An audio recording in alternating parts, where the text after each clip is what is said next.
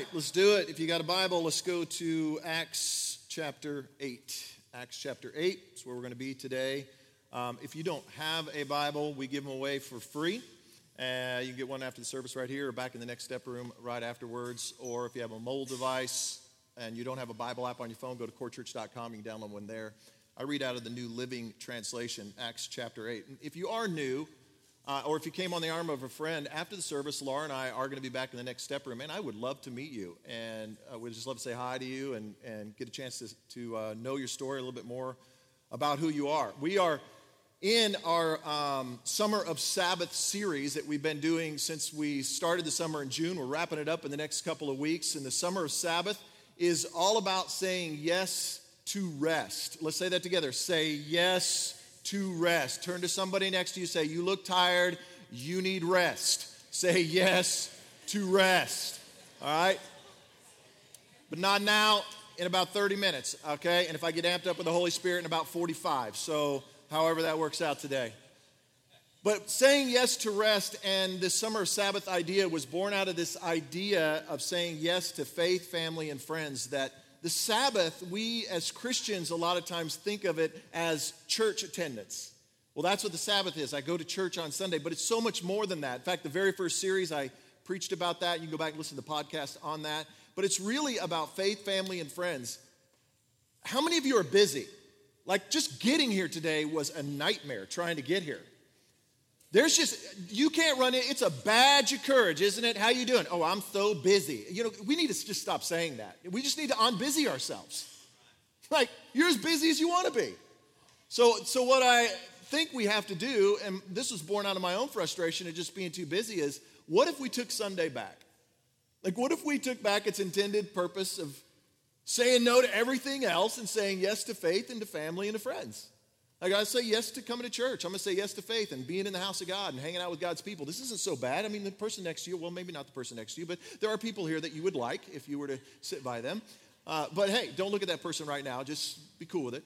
But after church, you can talk to people and get to know people. It's a great place to come and hear the word of God, sing. Have you not been encouraged already today? Have you not been encouraged already? I know I have. Saying yes to family. Man, how many times do we shut our kids down or our spouse down or our parents down? Yeah, we're going to do that. Hey, and we need to stop and just spend some time. You know what I'm doing today? Fried chicken. I'm having some homemade fried chicken. I'm saying yes. I'm saying yes to the food that was served at the Last Supper, fried chicken.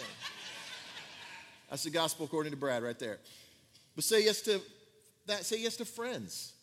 Just what if on a Sunday you say, yeah, maybe we can hang out with some friends. So that's kind of the idea behind what we've been doing. And so this series that we're going into is called Welcome to the Neighborhood. For the next 2 weeks, we're going to talk about Welcome to the Neighborhood. In fact, next Sunday, we're actually going to go out in the neighborhood. We do something we call Adopt a Block, where we go out into the neighborhoods, and it's real simple, it's real easy, it's painless.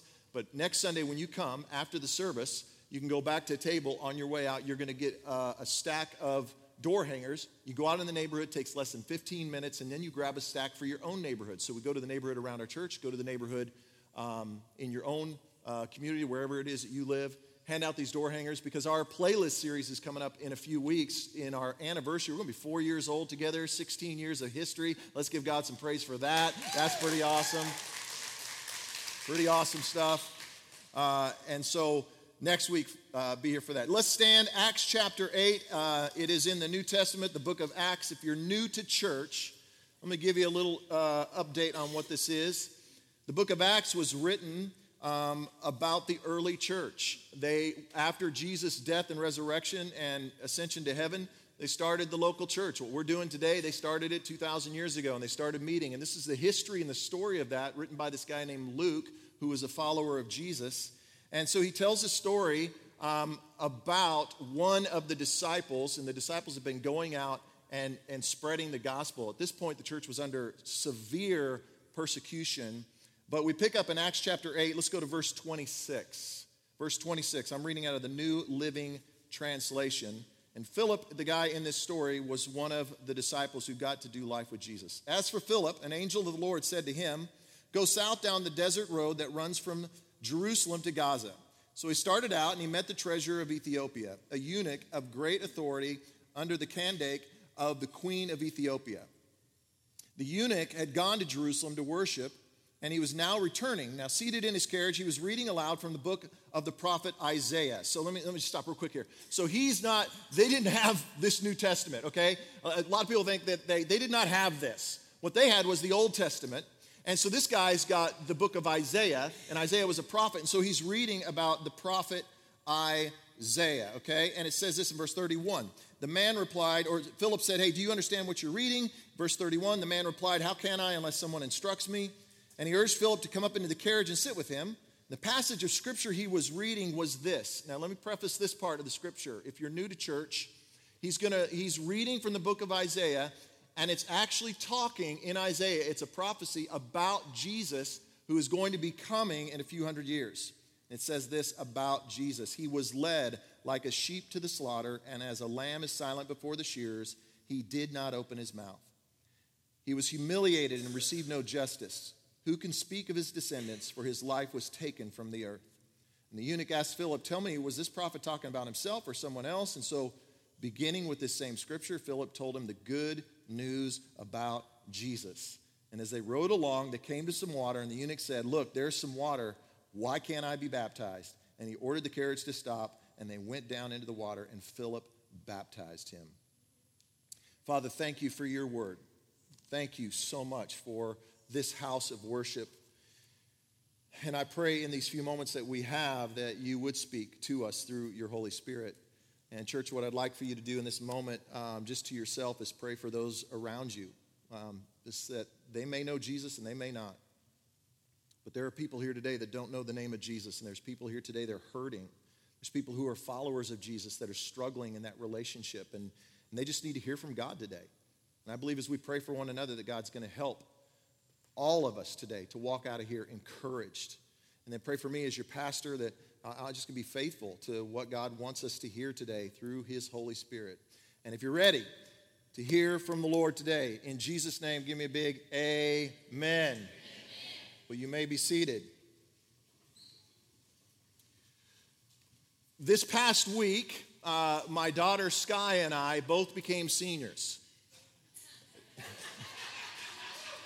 Yeah. She became a senior in high school. I became a senior member of society. And we celebrated together. But I had my birthday this week. And if you didn't get in on that, by the way, with the gift cards and things like that, just see me in the next step room after service. I'll take whatever you got. I'll even have an orange bucket, and we'll take a second offering for me. So, that's fine. But I love shoes. And Daniel Surratt, who's our worship leader, and his wife Di know, and the staff knows how much I love shoes. And so he got me a brand new pair of shoes for my birthday that I am sporting today. These are sweet. I love shoes. So when I opened that box and I saw it was a box of shoes, I was like, there better be shoes in this shoe box. It better not be some prank and it's got Geritol or something stupid like some old man joke. I don't need that. And they were these sweet shoes. I love shoes. And I'm always looking for the hottest shoe, the newest shoe, what looks good. There's been a lot of pretty cool shoes over the years, a lot of hot shoes. Like every 3 or 4 years, there's a shoe that everybody's wearing, like Crocs. Anybody remember Crocs? How many of you had a pair of Crocs back in the day? Everybody had Crocs, okay? The Croc was the shoe, man. That was the shoe to have. And then after Crocs, then it was Vans. Man, everybody was wearing Vans. Vans are cool. They're still cool. I wore those in high school. Man, they're cool today. And then came along everybody who wanted to be socially conscious, and they started wearing Toms. I'm saving the world one pair of shoes at a time. So you just walk around and look at me. I'm such a good justice person right now. I care about the world.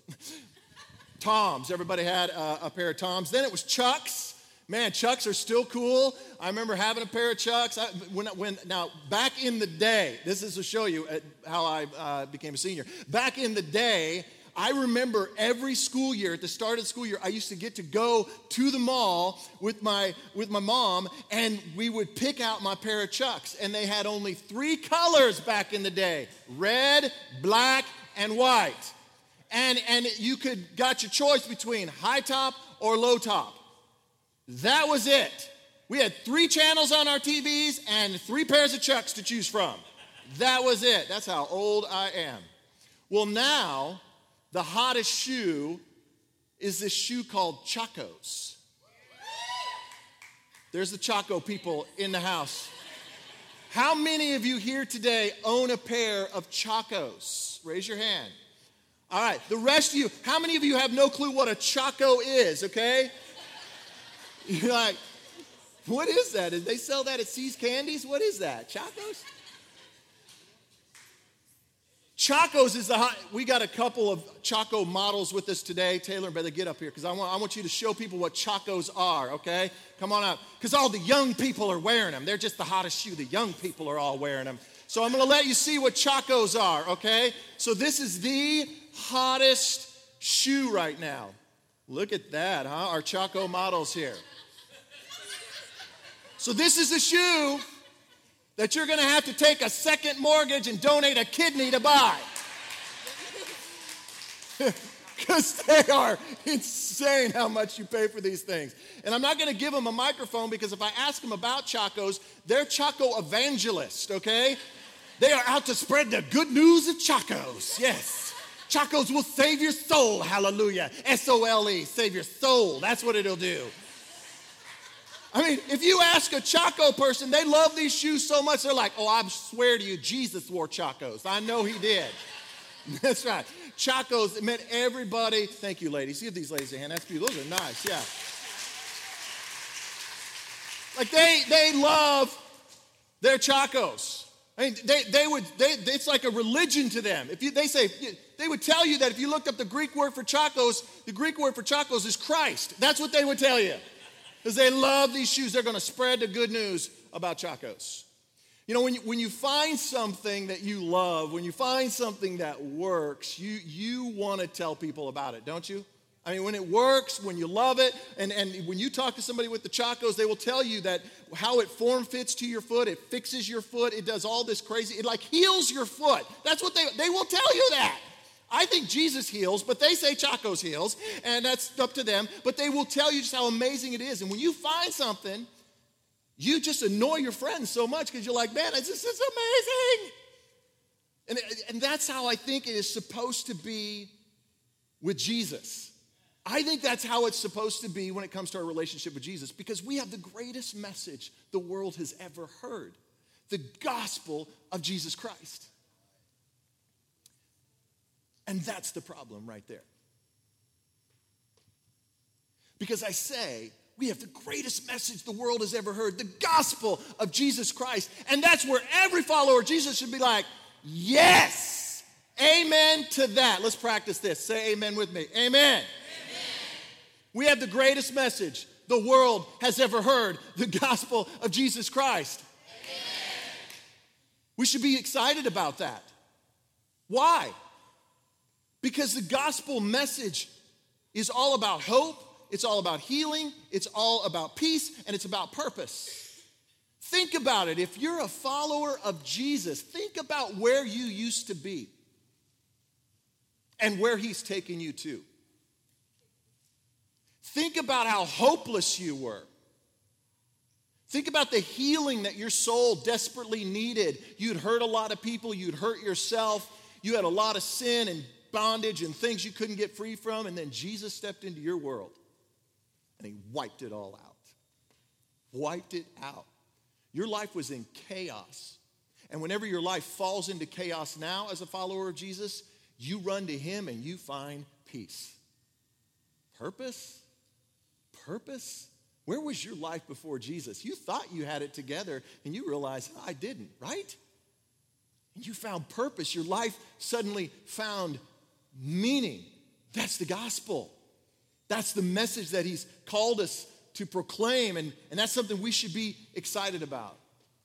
I've written this and I put it onto my door. I'd like for you to, if you're taking notes, to write this down. And this is something I have on my door. And it's on my door, and I gave it to every one of our staff members, and I just have it up just so I can look at it every day and remember this, that my mission, and the mission of the church is to help people find hope, healing, peace, and purpose in Jesus.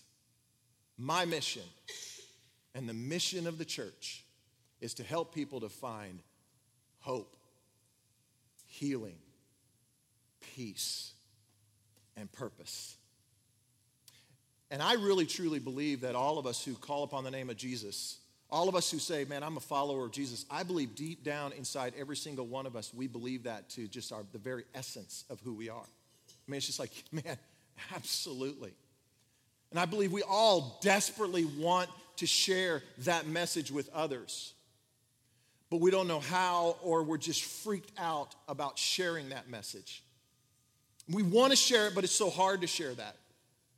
But what I wonder is if we've made it more difficult than it's supposed to be.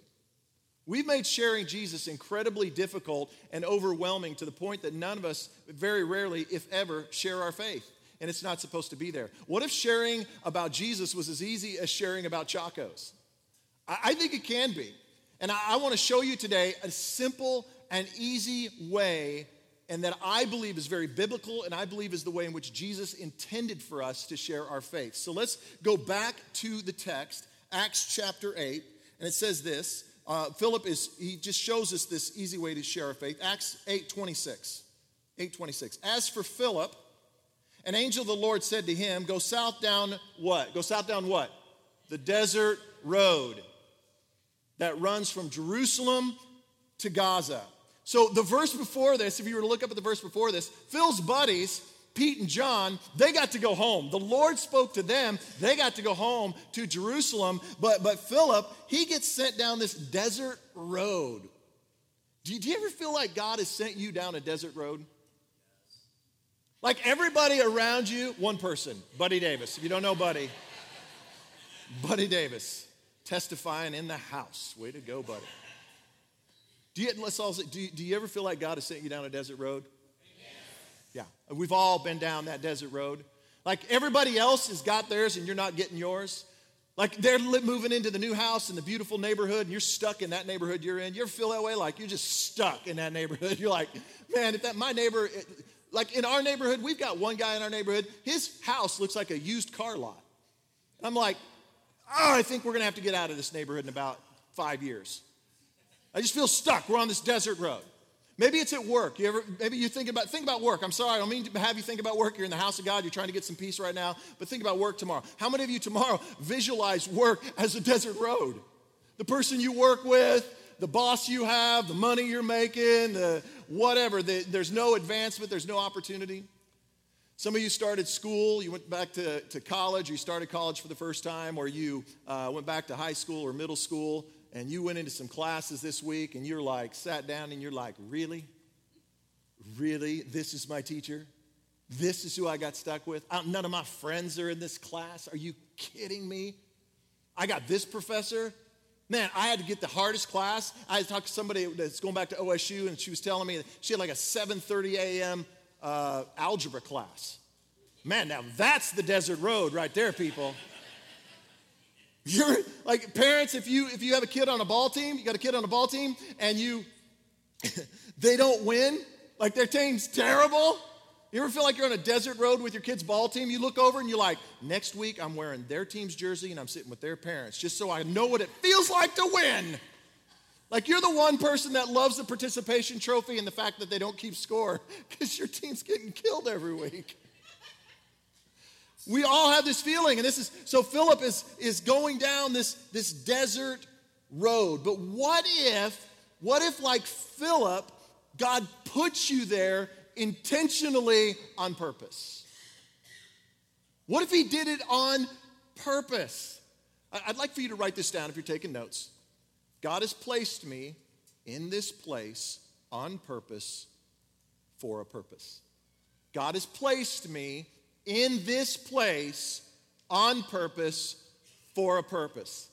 God has placed me in this neighborhood on purpose for a purpose. God has placed me in this job on purpose for a purpose. God has placed me in this school, in this classroom, on purpose for a purpose. God has placed me on this ball team, even though we're not winning a game, on purpose for a purpose. You are there for a purpose. See, Philip is being led down this desert road, and he's got this divine appointment that's waiting for him. Somebody is searching for hope, for healing, for peace, and for purpose. Like, what if the desert road you're on is actually leading you to somebody else's desert? What if? Could it be that you're placed there because somebody right now is in the desert? They have no hope. They have no healing. They don't have your peace. You have purpose, but they have no purpose. What if, like Philip, God has put you right there? And the problem is we look around and we think everybody's okay, and everybody's not okay. One viewing of the Olympics, and you know that. We know that people aren't okay. Just all the swimming thing that's been going on the past week, we know that beyond the medals, not everybody is doing okay. In fact, Michael Phelps, the most decorated Olympian ever in the history of the Olympics. After the last Olympics, he crashed and burned. Many of you know his story, but he got 2 DUIs. His life was a wreck. He was smoking weed, and he's just crashed and burned his life. He looked like he had everything together, but he did not. And ESPN did a story on him about his life. I don't know if you got a chance to see that, but I want to show you part of Michael Phelps' story. Watch this. For a moment, I thought it was going to be the end of my life, literally. Just because it was like, second one, how many times is he going to mess up? You know, like I was like, yeah, it'll probably just be better without me. People won't have to deal with the BS that I give them or the crap I put them through. I didn't really leave my room, didn't eat, didn't really sleep. I just figured that it was the best thing to do was just to end my life. Advice from longtime friend, mentor, and fellow Baltimore icon Ray Lewis lifted Phelps. I'm like, baby boy, listen to me. This is when we fight. This is when real character shows up. Don't shut down, because if you shut down, we all lose. And so to hear a younger brother say some of the things he was saying, right, about, bro, I effed up, man. I just effed up. And I'm like, really? Really? Okay, let me give you an example what you say messing up is. And so for me, I had to go back into some of my dark days and things that wasn't pretty on my side. And so what we started to reinstall in him was, let me show you who you are. I want to expose to you really who you are. Phelps also buried himself in a book Ray Lewis had given him, The Purpose-Driven Life. It's turned me into believing that there is a power greater than myself, and there is a purpose for me on this planet. Second, third day he got in, and he called me. He was like, man, this book is crazy. He was like, the things that's going on, oh my gosh, my brain is, bro, I cannot thank you freaking enough, man. Like, you saved my life. And so that was the moment when I started to hear he coming out of it. He will make it. And then he started calling me with things he was reading from the book, and I was like, it's sinking in. For a long time, I thought I was the bring the family back together baby. My therapist said, well, you failed. How does that feel? And then I read this, and I was like, you know what? I think it helped me when I was in a place where I needed the most help. So no matter how decorated a person is, no matter what position they hold at your workplace, no matter what house they're in, the car they pull up in, what their kids wear on the ball team, what the person's phone is they pull out of their pocket, no matter how decorated a person is, deep inside, every single person has the same thing in common. We are all looking and desperately want hope, healing, peace, and purpose. Every person in this place, you can act like you don't, you can put on a facade, but every single one of us, including this person on the stage, desperately needs hope and healing and peace and purpose. And none of us had any idea that Michael Phelps was dealing with that he was on the verge of suicide, that he was on a desert road. But his friend did. He had a friend. He had somebody that cared about him. Somebody knew his story. And because Ray Lewis knew Michael Phelps in a way that we don't know Michael Phelps, he stepped in that moment and was there for him. So who's the person in your workplace, in your neighborhood, in your school, on that ball team that you look at and they look all decorated, but you look at them maybe a little bit differently now? Maybe when you go to work tomorrow, or you're on the ball field classroom, wherever you are, or you drive home today, and maybe you'll see your neighbor just a little bit differently, like, hey, wow, even though they have all that, if they don't have Jesus, they don't have hope. If they don't have Jesus, they have no healing. If they don't have Jesus, they have no peace. And if they don't have Jesus, they have no purpose. Some of you today, you don't have Jesus, and you know exactly what I'm talking about. I've just described you. You're like, how do you know me? Because I was you. Because I was that guy that had no hope. I was that guy who had a train wreck and needed healing desperately for my soul. I was that guy who needed peace when my world was turned upside down. I was that guy that needed direction and purpose and meaning. I was that guy. And many men and women here today have found those things, and God is calling us, like he did Philip, to go out and to take that message to the desert road. Embrace the desert road. Turn to somebody right now and tell them, embrace your desert road. Embrace your desert road. Somebody needs to tweet that right now. Somebody needs to Facebook that right now. Embrace your desert road. And just put it on there that way so your friends go, what are you talking about? And then bam, you hit them with the gospel.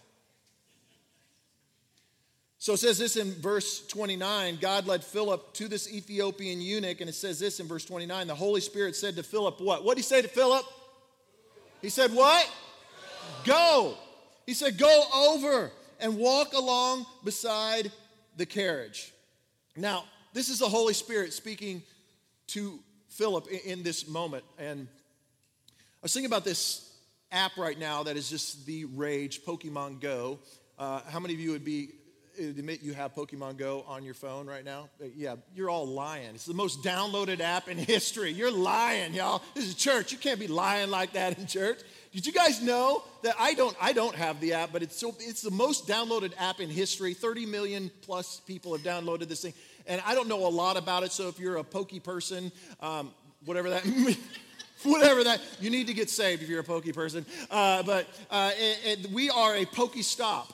Now, if you have the game, you know that. A Pokestop, I don't even know really what that means. I don't think a church should be a Pokestop. Personally, I think something about that sounds very wrong. First person told me, hey, did you guys know you're a Pokestop? Oh, no, we are not, in Jesus' name.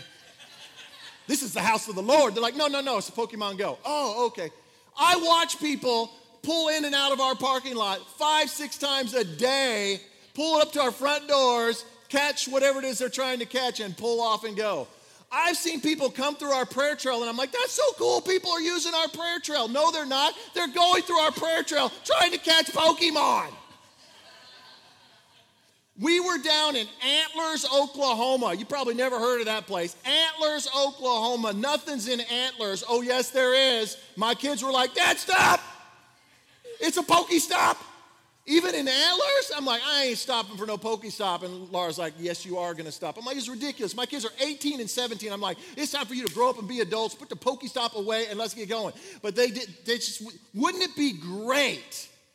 Wouldn't it be great if they had an app like that for sharing your faith? Like, it would be like a Holymon Go app, you know? And somebody invent that, the Holymon Go app. And wouldn't it just be awesome if it was that obvious? Like, you could pull it out and you turn it on, you could walk around the office and you're like, oh, hey, Bill, how you doing, man? And wouldn't it be great if it was that easy and you could like just swipe up? And Bill's like, what are you trying to do? Trying to get you saved, man. I'm trying to get you saved. Trying to get you saved. Boom, gotcha. It'd be great. Man, that'd be just great if it was that easy, but it's not. Or is it? I think we've made it a lot more difficult than we're supposed to be making it.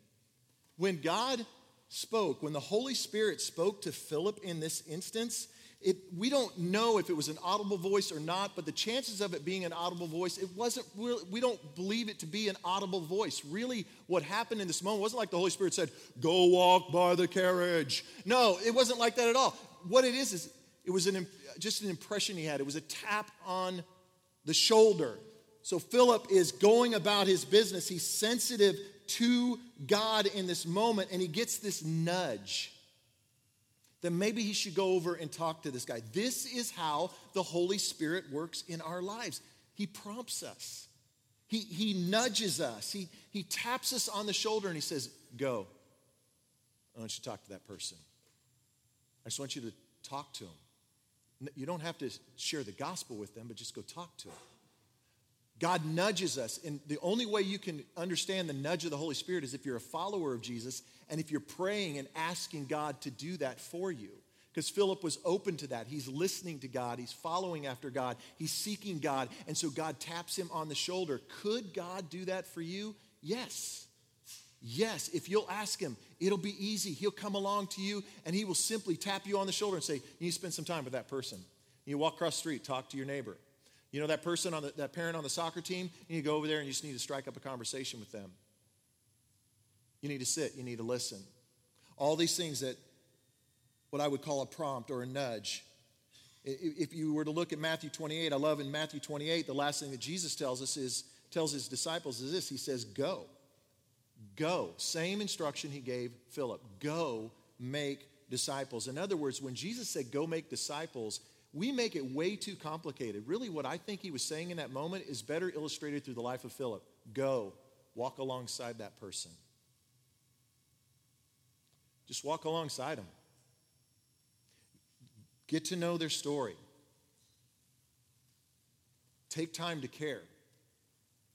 Eliminate the phrase, I'm busy. You're never too busy to invest in people. You're never too busy to invest in people. Turn to somebody and say, you're not that busy. If you don't have time for people, you're too busy because you're not doing what you were created to do. You weren't created for a to-do list. You were created for relationship. You were created to give the gospel away. So taking time, encouraging people, getting to know their story. And then we see this, that Philip, he goes over to the eunuch he's reading through the book of Isaiah, and this is great. God's already speaking to him, and it says this, he hops up into the carriage with the Ethiopian eunuch, and then verse 35. Let's look at verse 35. And so this is Philip. So beginning with this same scripture, Philip told him, let's say this together, he told him what? The good news about Jesus. It doesn't say, and Philip said, if you were to die today, do you know where you'd spend eternity? It doesn't say, and Philip gave him a tract. It doesn't say, and Philip introduced him to the 4 spiritual laws. No, told him the good news about Jesus. Now, you might say, oh, I'm out on that one, Brad. That's why I'm in church, because you know this and you teach us, and I don't really get this and this whole gospel of Jesus. And let me tell you what the gospel is. If you're like, man, I hear the gospel of Jesus Christ, and the gospel is the good news. So wherever you see it saying the good news of Jesus, it's the gospel of Jesus, the good news of Jesus. And this is it in a nutshell. The gospel of Jesus, the good news of Jesus is this. God sent his son to this planet to die in our place so we wouldn't have to die in our sin. He went to the grave. He was resurrected again on the 3rd day. God's son came back to life. And if I'll put my faith and my trust in him, if I will believe that, man, he'll forgive me. And I can be a child of God. That's the gospel. Every one of us can share that. It's not as complicated as we make it. But I think you've got to start.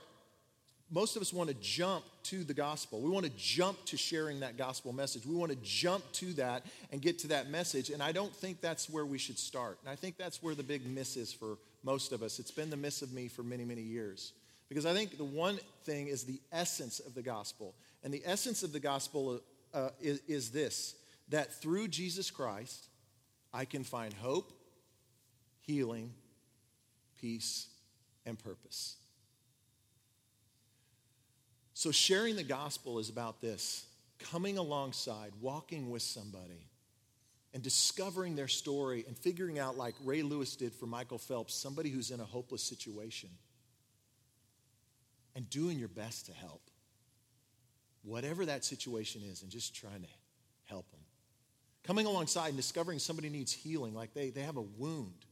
Maybe it's a relational wound, or it's a sin or an addiction or something they're caught up in, and you're there to walk with them through that. See, the gospel, the good news, is about coming alongside somebody and discovering how their world is just in chaos, and they're upside down and they don't know where to turn or where to go, and just coming into that story and helping them find some peace. It's coming alongside people who don't know where they're headed in life and what job do I take and do this and do that. I don't know what to do. And you help them find a little purpose. I think the gospel is not as complicated as we make it out to be. At Core Church, we simplify it this way. We give you 3 words: intercede, invest, invite. If you can remember those 3 words, I encourage you to write those down. Intercede, invest, invite. Begin with interceding, with praying. Who can I pray for? God, who's far from you? If you're a follower of Jesus and you don't know anybody far from God, the place to start is to say, God, introduce me to somebody that's far from you. Put me in front of somebody who's far from you, so I can just share a little hope and a little healing, a little peace, and a little purpose with them. And then invest. This is the part where you have to stop. This is the part that's going to cost you something, because you're going to have to stop and you're going to have to start caring about people. It's not just a coworker, but that's a person created in the image of God. It's not just a teacher or a professor or a classmate. As a person created in the image of God in the same way that you were created. And they deserve to know the hope and the healing and the peace and the purpose that you have. And we got to start looking at our neighbor and the people on the ball team another way. We got to start looking at them differently. Maybe that's somebody is annoying you, but maybe, just maybe, they're annoying you because of what's going on in their world. Because they're so jacked up and they're so messed up in life, they're taking it out on everybody else around them. And what would happen if you invested? You just stepped in and you just tried to listen a little bit. That doesn't work out every time, but many times you find out that person is going through some things, and you can be there in that moment for them. Last one is to invite. Not just invite them to church. Yeah, grab a playlist card, invite people, invite people, invite people. Bring them. This is the best place you can bring people. Invite them to the gospel. Share the good news. Hey, I don't know if this will work for you. I think it will. I maybe you won't understand what I'm talking about. When you're talking to somebody, you just say, man, I don't know if you'll understand this, but let me tell you what God did for me. And this is what I believe. You share with them the gospel.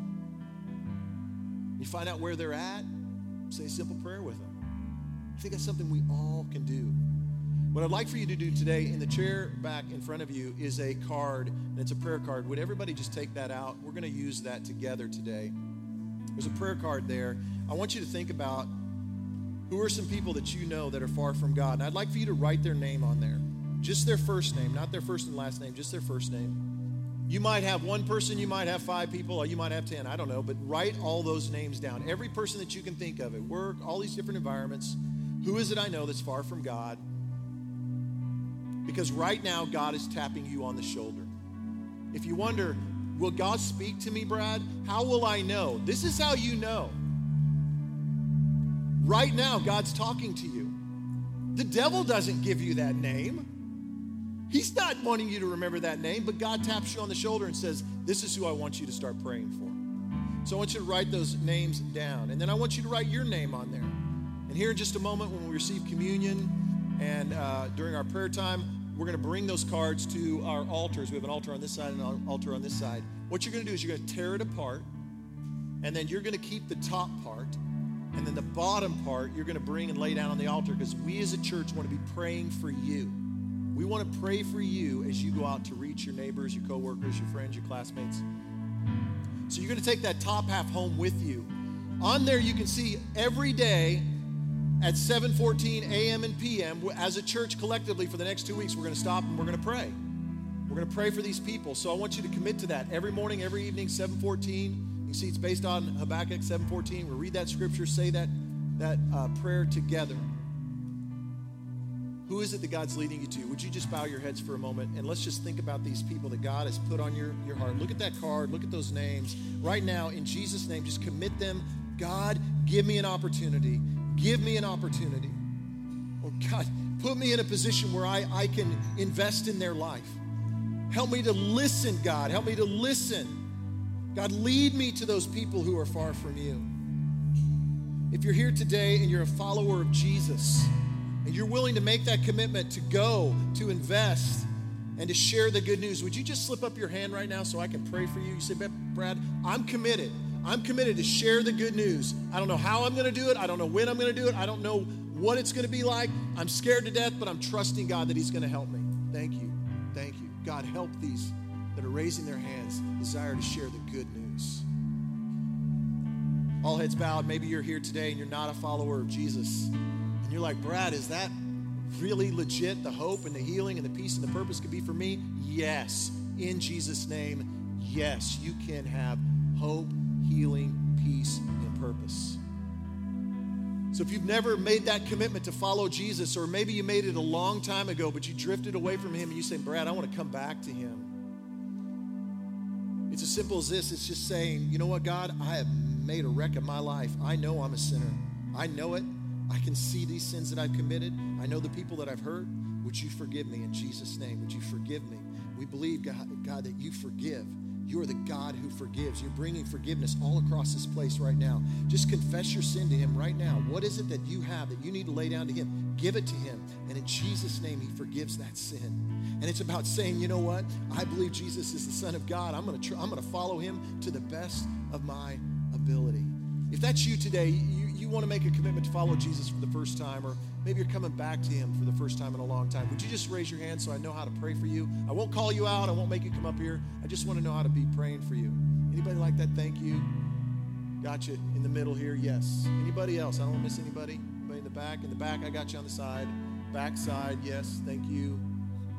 Man. God, thank you for salvation. Thank you that may each person who just raised their hand, may your Holy Spirit overwhelm them, and may in this moment they experience and know your hope, your healing, your peace, and your purpose. In Jesus' name we pray. Amen. Amen. Let's give God a hand clap. Yeah.